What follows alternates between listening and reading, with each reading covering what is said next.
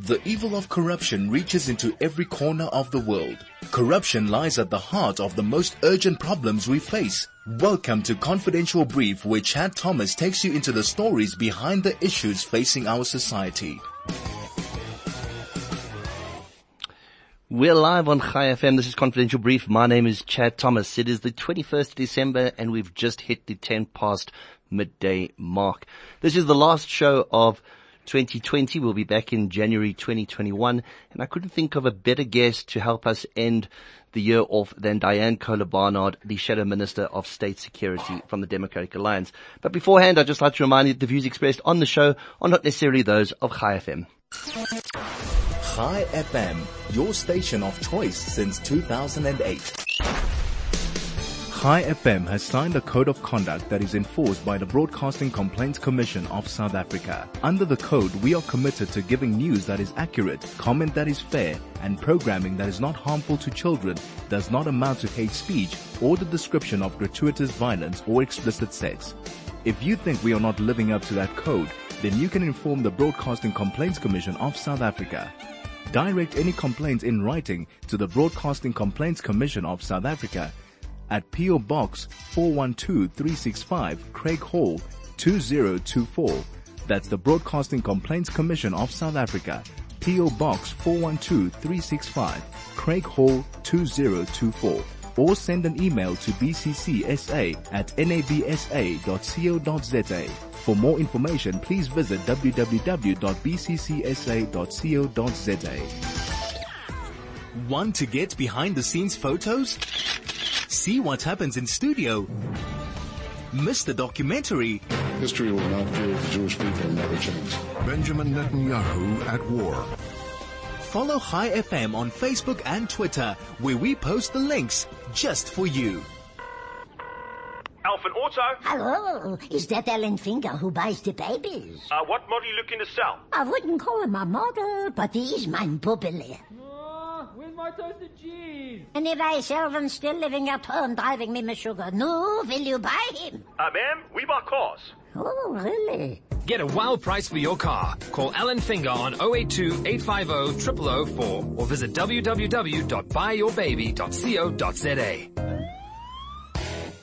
You're listening to the Confidential Brief with Chad Thomas on Chai FM. You're listening to Confidential Brief on Chai FM, live on 101.9 FM in Johannesburg, streaming worldwide on chaifm.com. Joining me all the way from, I think, Durban today is Dianne Kohler Barnard. Dianne, how are you doing? Hello. Yes, indeed. Durban it is. And how's the weather down there? Beautiful as ever. Very hot outside. So many of us just power inside in front of a fan or hopefully under air conditioning. It's very hot. Not so many Valis this year.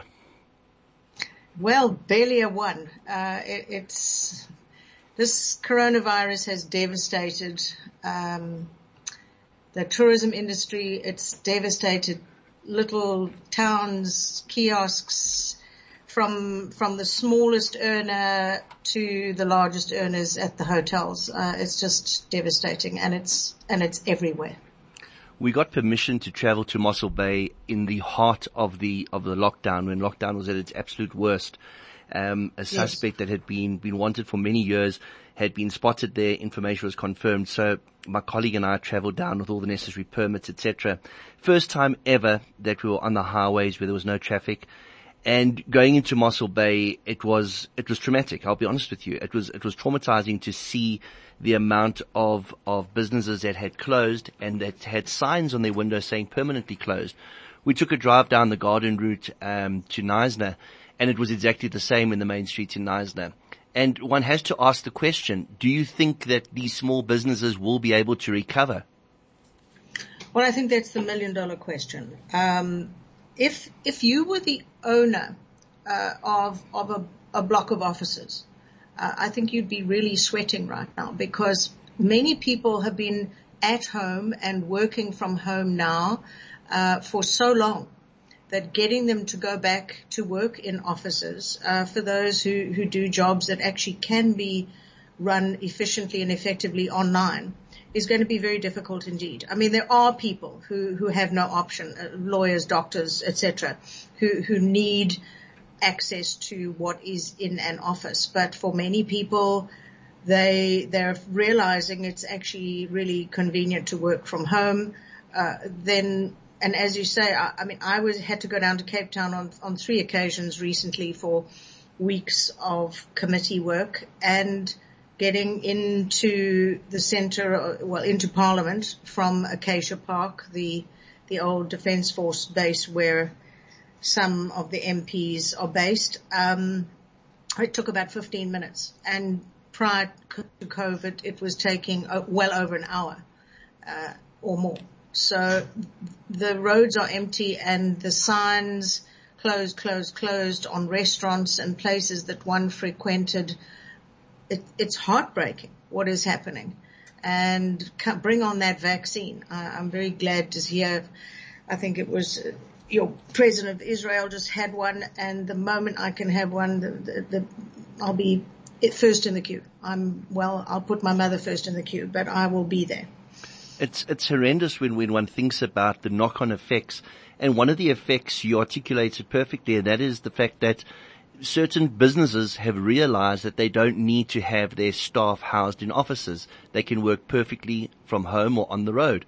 And we've heard stories where companies in particular industries that would have hired 5 floors in an office block will now only have 2 floors, one for the executive staff and those that need to be on site, one for meeting rooms, and the other 3 floors that would have housed their staff, they don't actually need anymore because they can come in at different times should they be needed for meetings, and otherwise everything could be held remotely via Zoom or Skype.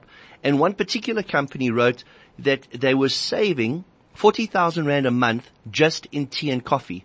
So one of the very, very negatives to have come out of this is that companies that do watch their bottom lines are going to be cutting down, and it's the real estate agents that are going to be battling to rent out property next year.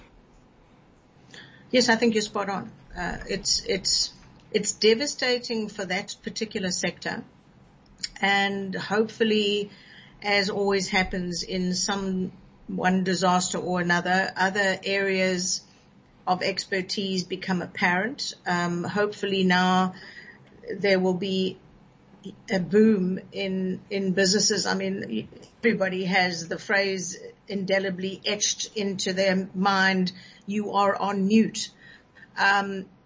People haven't quite reached the stage of saying, "Put your damn microphone on," but everybody thinks it. So it's become the norm. And think back 7 months, and it would have been the most bizarre thing on the planet to hold regular meetings by Zoom. Parliament was very sniffy and iffy about holding any parliamentary sittings or any committee meetings via Zoom.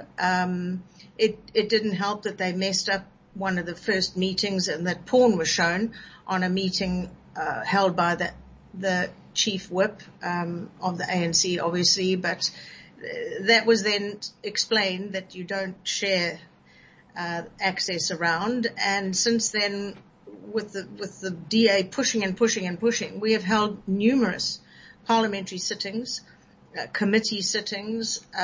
Everything is almost back on track as far as Parliament goes. Obviously, I imagine there will be no opening of Parliament as one imagines it to be. There will be none of that pomp and circumstance and what have you, because now, of course, with the second wave, I think we're back down to 100 in a gathering, but even that, frankly, is, from my opinion, too much. We saw how it was spread back to Gauteng by matriculants coming to KZN, doing their partying, taking it home, and it's been catastrophic. So easy to spread. And I'm sadly hearing that youngsters are now being attacked in a quite vicious manner by the virus, whereas previously one only expected to hear those with comorbidities, asthma, etc., being affected so badly.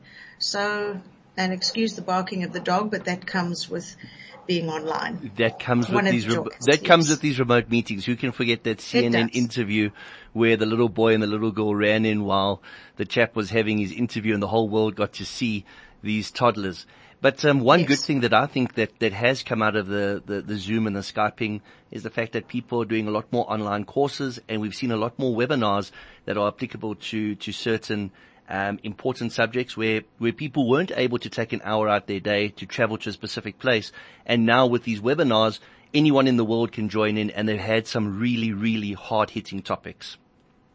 Yes, I think they're quite splendid. I've been on numerous ones, talking about policing and the committee that I'm now on, state security and the like. And, people now have, as you say, the time to sit and focus on an hour-long discussion by top experts in various fields. So yes, that's been one of the offshoots. And as I said, let's hope that the offshoots create sufficient intelligence, sufficient employment, sufficient advertising revenue, etc., that will see us making up for what we have lost. Because what we have lost, we're living in ghost towns now. And, except shopping malls are packed. But of course the beach is now apparently a threat because COVID can tell the time and it knows when you must not be there and when you must be there. So we're having again these bizarre decisions taken. I'm expecting them to ban slip-slops any day again now. And perhaps sleeveless T-shirts. So those are some of the finer moments that we've lived through. Well, I'm sitting in studio wearing a vest, slip-slops and shorts. So you're in big trouble. So I could be in trouble. We're going to send the COVID police after you. Yeah. We're going to take a quick break. When we come back, I want to talk to you about PPE corruption in the midst of a crisis. And then later in the show, we're going to be talking everything to do with state security. We'll be back after this. High FM, 101.9 megahertz of life. You're listening to the Confidential Brief with Chad Thomas on High FM. Ensure complete peace of mind this holiday season by entrusting your valuables with Knox Safe Custody and Art Storage. Conveniently located in Houghton, call Knox today on 011-646-1919 and receive a complimentary High FM listeners discount. That number again, 011-646-1919. You're listening to Confidential Brief. My name is Chad Thomas. Today I'm in conversation with Dianne Kohler Barnard, and we're chatting before we went to break about the devastating effects of COVID. And one of the things that it brings to mind, and I think this is what's been very disheartening for so many people, is that they haven't got to see people over the years that they've been putting off. And I think the last time I saw you in person, Dianne, was when Glenda and I traveled down to visit you at Parliament, and it must be close on a decade ago. And these things start popping into one's mind. You know, we've had telephone chats, we chat on social media, but people tend to forget that you still need that personal interaction. You know, I think one of the biggest things I miss is hugging people. That was just a very normal thing I would do to all my friends and people that I saw regularly, would always hug them hello, and now you literally have to stop yourself and stop others hugging you, and that distance is I think possibly doing a damage to our human psyche. We need physical contact, and it's very difficult and something I'm personally battling with. And I think many people who have gone extended periods of time without seeing family members, yeah, look, it's fine to see them on a screen and wave at their children or their grandchildren or whatever, but the knowledge that they will not be able to fly to Australia to see their grandchildren or America to see whoever, or even to travel to a town not so far away, is heavy. It's a heavy burden for individuals to carry. Yeah, I think you described it best by using the word heavy. It is sad. It's something that we've had to learn to accept. But I think going forward, a lot more people are going to realize the importance of that personal interaction and the importance of family and friend time. We need to get on to the order of business today, and that is the fact that you are a long-term parliamentarian. You've held some very important shadow portfolios in your time in Parliament, and one of the most important portfolios that you now hold is that of Shadow Minister of State Security. Before we get to state security, let's talk about PPE corruption. The writing was on the wall that there was going to be massive PPE fraud worldwide. There were Interpol warnings that had come out. Even before the vaccine came out more recently, there were warnings of black market vaccines that would be made available.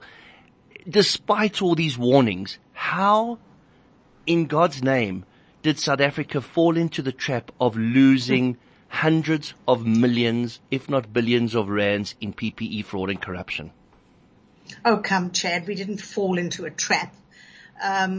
We simply switched on a well-oiled machine. This country has been looting hundreds of millions over the past 15 years. Listen for 10 minutes to the Zondo Commission. You'll find out where it came from and where it went to.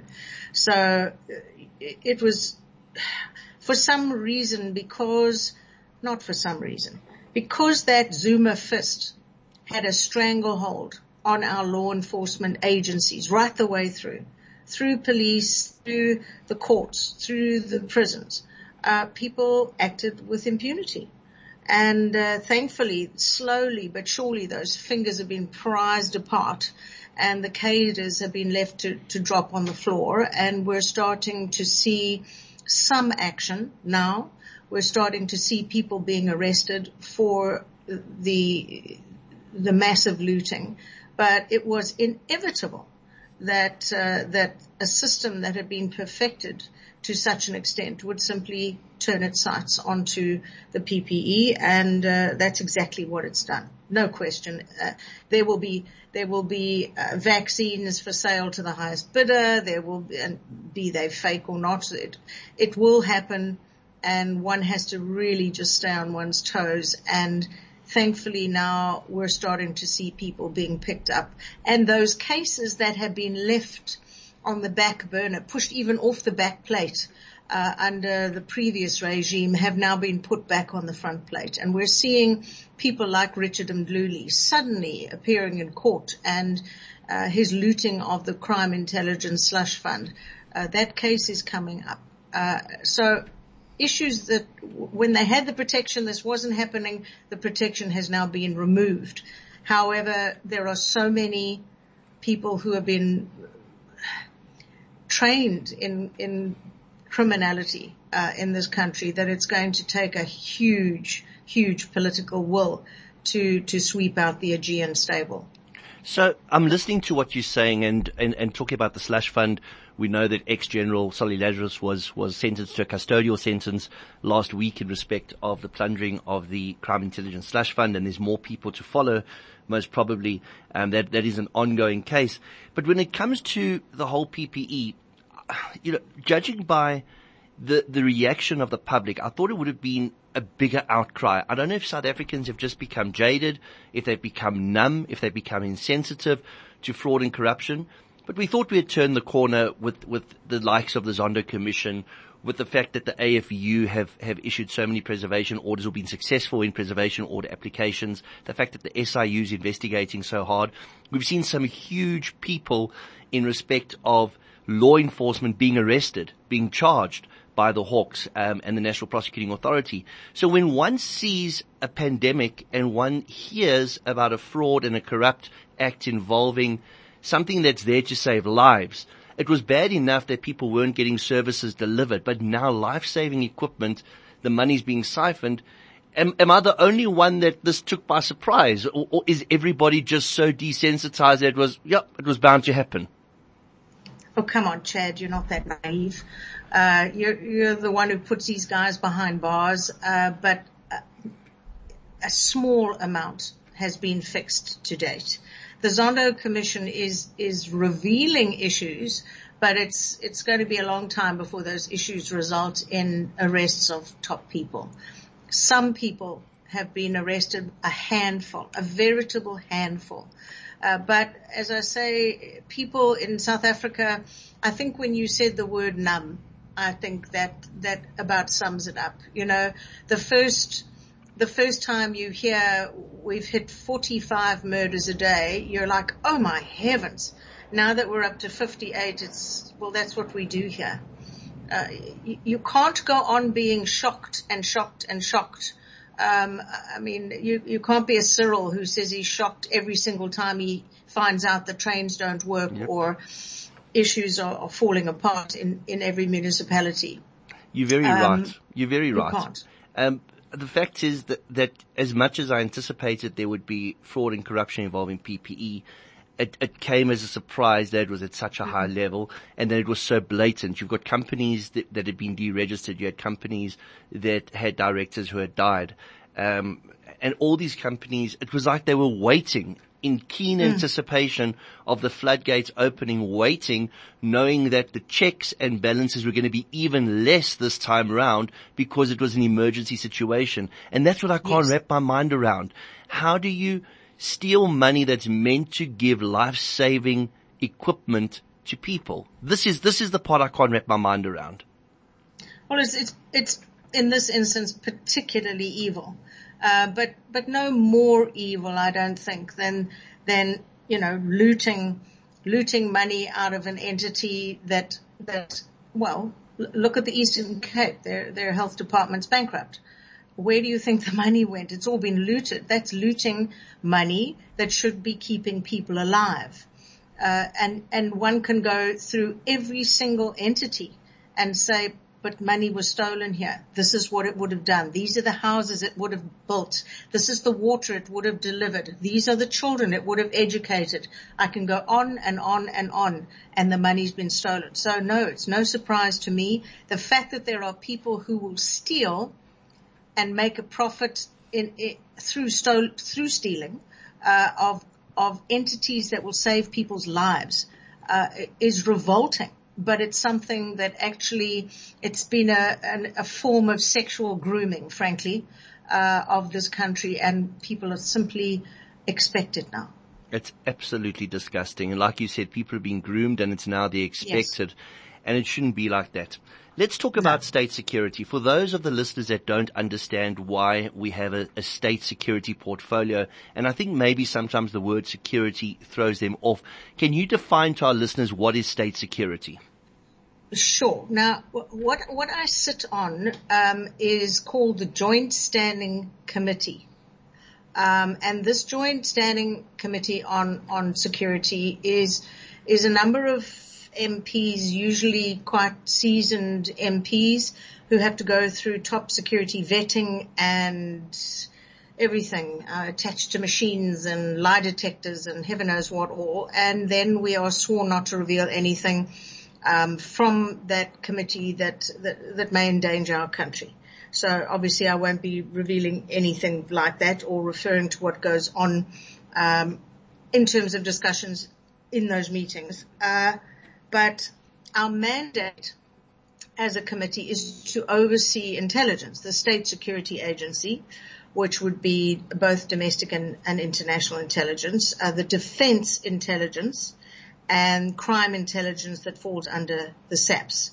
So having been Shadow Minister of Police for around 11 years, I focused at that time a great deal on crime intelligence and lived through the whole Richard Mdluli saga, and he, of course, represented all that was wrong in our justice cluster.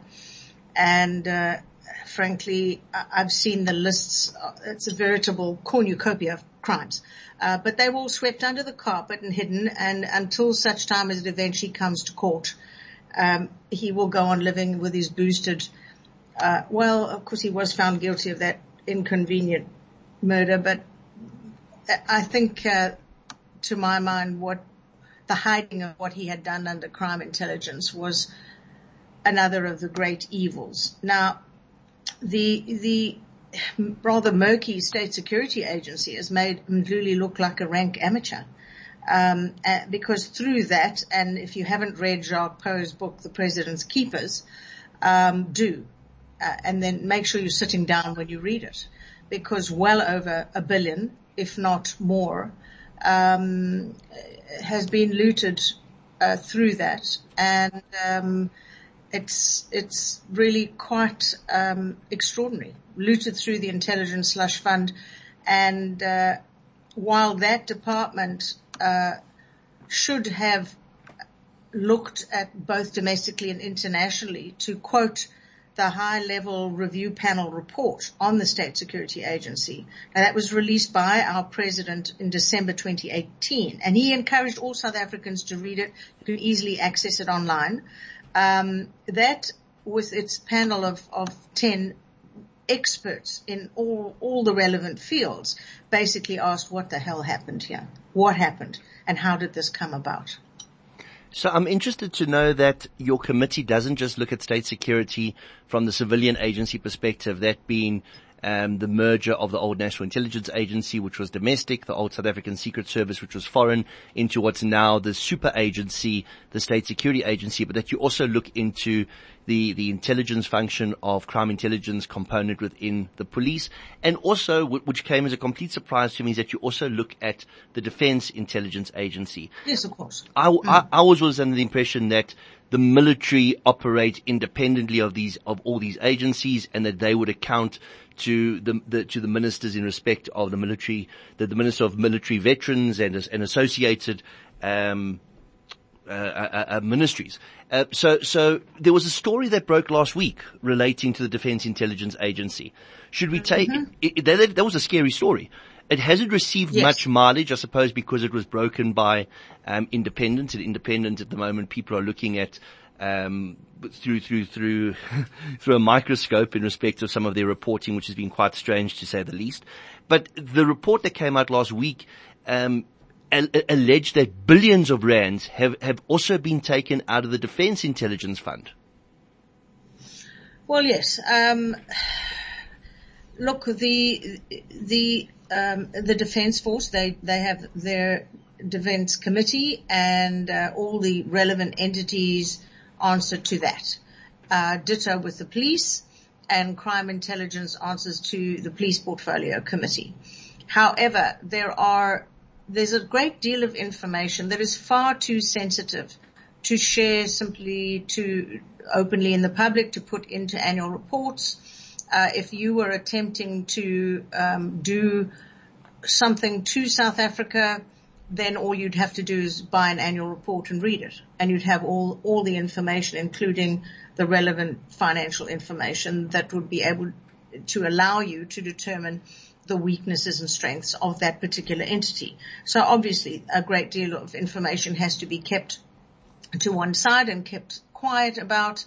The high-level report did say there's a disproportionate application of secrecy in this committee and in the State Security Agency, and I think that to a large extent has been exactly the same way crime intelligence slush fund was used, exactly the same way that the defense slush fund has been looted. It is because of this excuse. Oh, I can't tell you because it may in some way damage the country. But of course, what they're not telling you is that they're looting the funds and not paying the relevant people who they should be. I mean, we should be at this stage with defense focused on the issue going on in Mozambique, and yet we're being told in the Defense Committee, not for me, but with my colleague, and Cobus Marais says, well, you know, they're saying that the money situation is dire. They can't afford to replace X, Y, and Z within the Defence Force or upgrade, etc. And to then hear that they've had huge amounts looted, exactly as happened in the police, through the crime intelligence slush fund, is just sickening. It's absolutely sickening. And it's only if you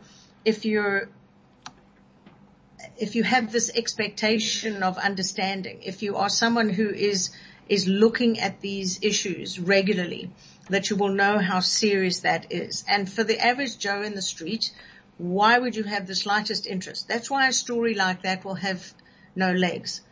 Well, why would someone be interested in that? It's extremely disconcerting. You've already touched on something that we're going to be chatting about after the break, and that is threats to the Republic. Obviously what you can and cannot talk about, we understand, but you've already raised the one question, which was Mozambique, and then we have another question which relates to cyber hacking. We're going to be back straight after this. High FM, 101.9 megahertz of life.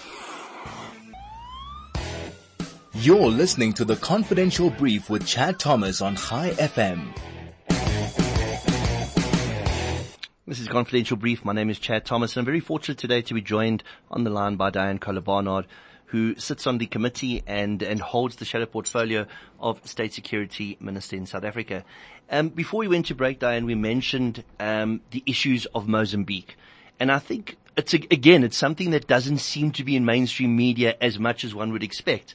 Literally on our doorstep, well, not quite, but we have our neighbors. We have a transnational or trans-frontier park separating us. But just in the north of Mozambique, the Islamic State have taken root.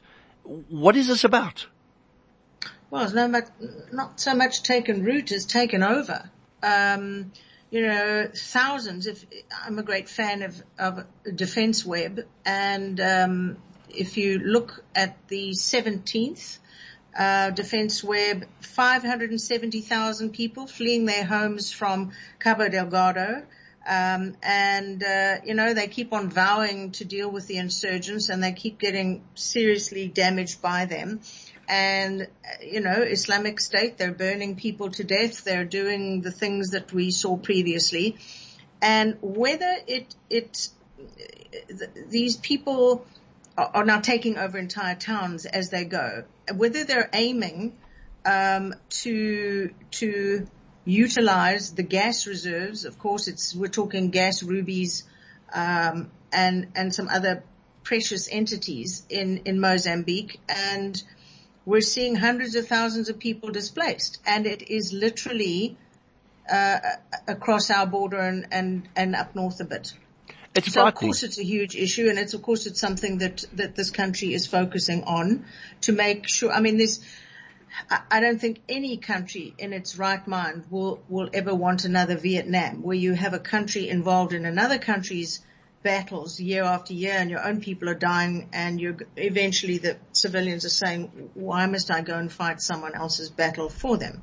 But we need to know that we are able and prepared to prevent anyone infiltrating this country. Now, if, like me, you've gone along the borders and you have filmed people from, let's see, Swaziland, strolling into the country by the hundreds, and our army stands by and watches. The ditto, there are places where people just stroll through the fences all over the place. We don't have borders. So this could well be a major issue. All I can say is that South Africa is seized with trying to ensure that we remain a sovereign nation. I don't know what today's relationship is with Mozambique. There's been something of a history of not getting on terribly well, but it's something that there are a lot of eyes on. Let's put it that way. Well, what you've just described is a humanitarian crisis. Over 500,000 people have been displaced. Tie into that, the funding for this terrorism needs to come from somewhere. So you're going to see an uptake in things like human trafficking. You're going to see poaching on a huge scale moving across into the frontier national parks. You're going to see pillaging like we've already seen, and it becomes not just an issue of maintaining our sovereign status, but we could have a crisis with refugees coming into the country, and we could even have a crisis on our very border. Do you think we're prepared for such a crisis? Look, discussing these issues with my colleagues on the Defence Portfolio Committee, they say that there are people training and ready, but again, I think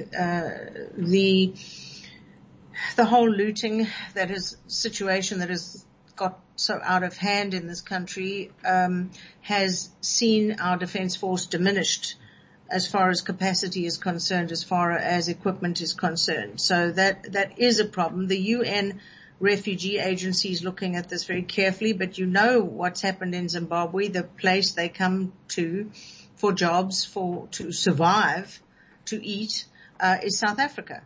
Swaziland, 600-700 a day, just at the place I was standing at, and that trebles on the day that the country pays out the grants, which means there are many people who still get South African grants who don't live here. They live in Swaziland. I'm quite sure the same is the same with Mozambique, but you may well find that more and more people flood down from Mozambique into South Africa for survival. And what are you going to do? Say, go home and fight ISIS? We need to be prepared for this humanitarian crisis that is on our doorstep.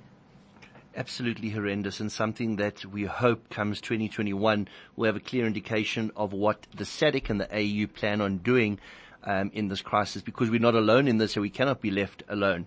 Moving on to what's happened in America over the past week, this massive hack supposedly from Russia of some of the most critical state security infrastructure in America, including their nuclear boards, documentation from the CIA, from the FBI, from Homeland Security.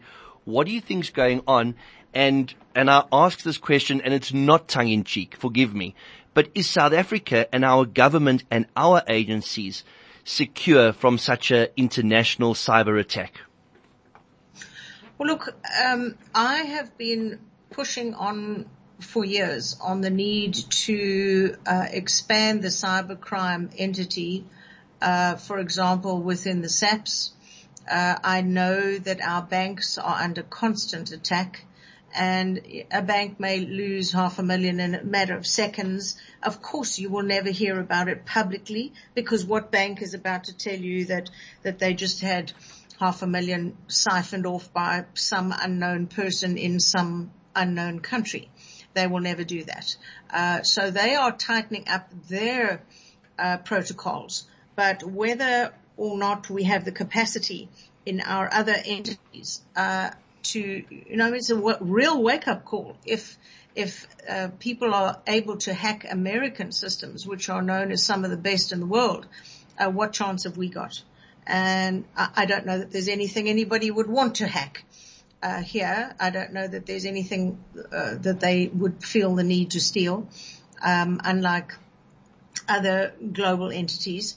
So, but I do know that we have recently passed, I think in the last month or two, the cybercrime legislation, or it's either just being passed or on the verge of being passed. It would go a great way towards assisting various of the departments to protect their intellectual property. So yes, it's a huge issue, and I think it's the same as let's say the cash and transit heists. When the SAPs get on top of the cash and transit heists, and of course cash being moved around is like dangling a fish in front of a shark. Once they have got on top of that, the criminals simply move. They go back to bombing ATMs, or they went through a stage of attacking as the individuals left the armored truck to take the cash to the ATM.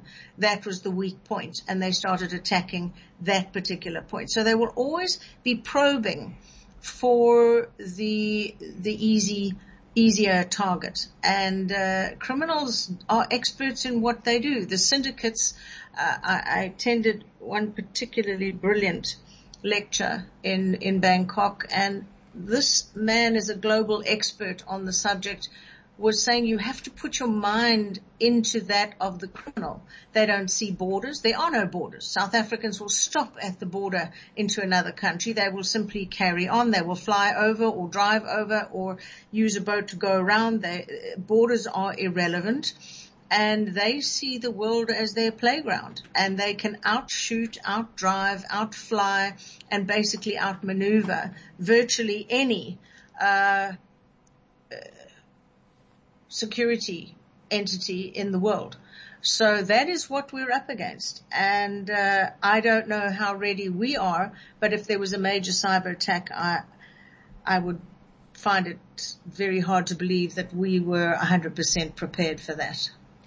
Dianne, this was somewhat of a distressing conversation, but there were a lot of, well, we have to be realistic. I've become somewhat jaded and numb, like we spoke about earlier. And one of the things that we spoke about today that still took me by surprise is the fact that when people are corrupt, nothing's going to stop them. No thought for those that have less than them. And that's why we see this huge divide between the haves and the have-nots in South Africa.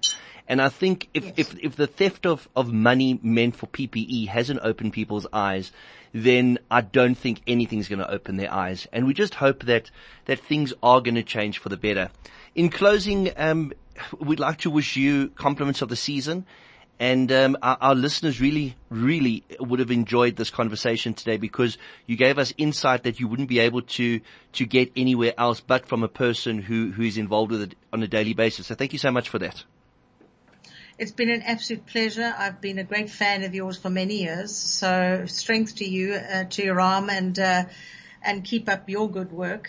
But I think, let me tell you, when we start seeing a couple of the big ones, the big fish, in an orange uniform, the numbness will dissipate like the morning mist. And suddenly people will start being proud again of being South Africans. And that's, I think, what we need to aim for 2021.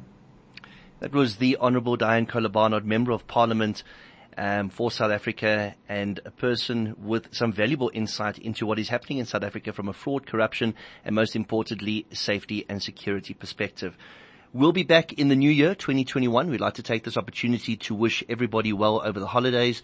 And we hope that you are safe and secure and you take the COVID warnings as seriously as they should be taken.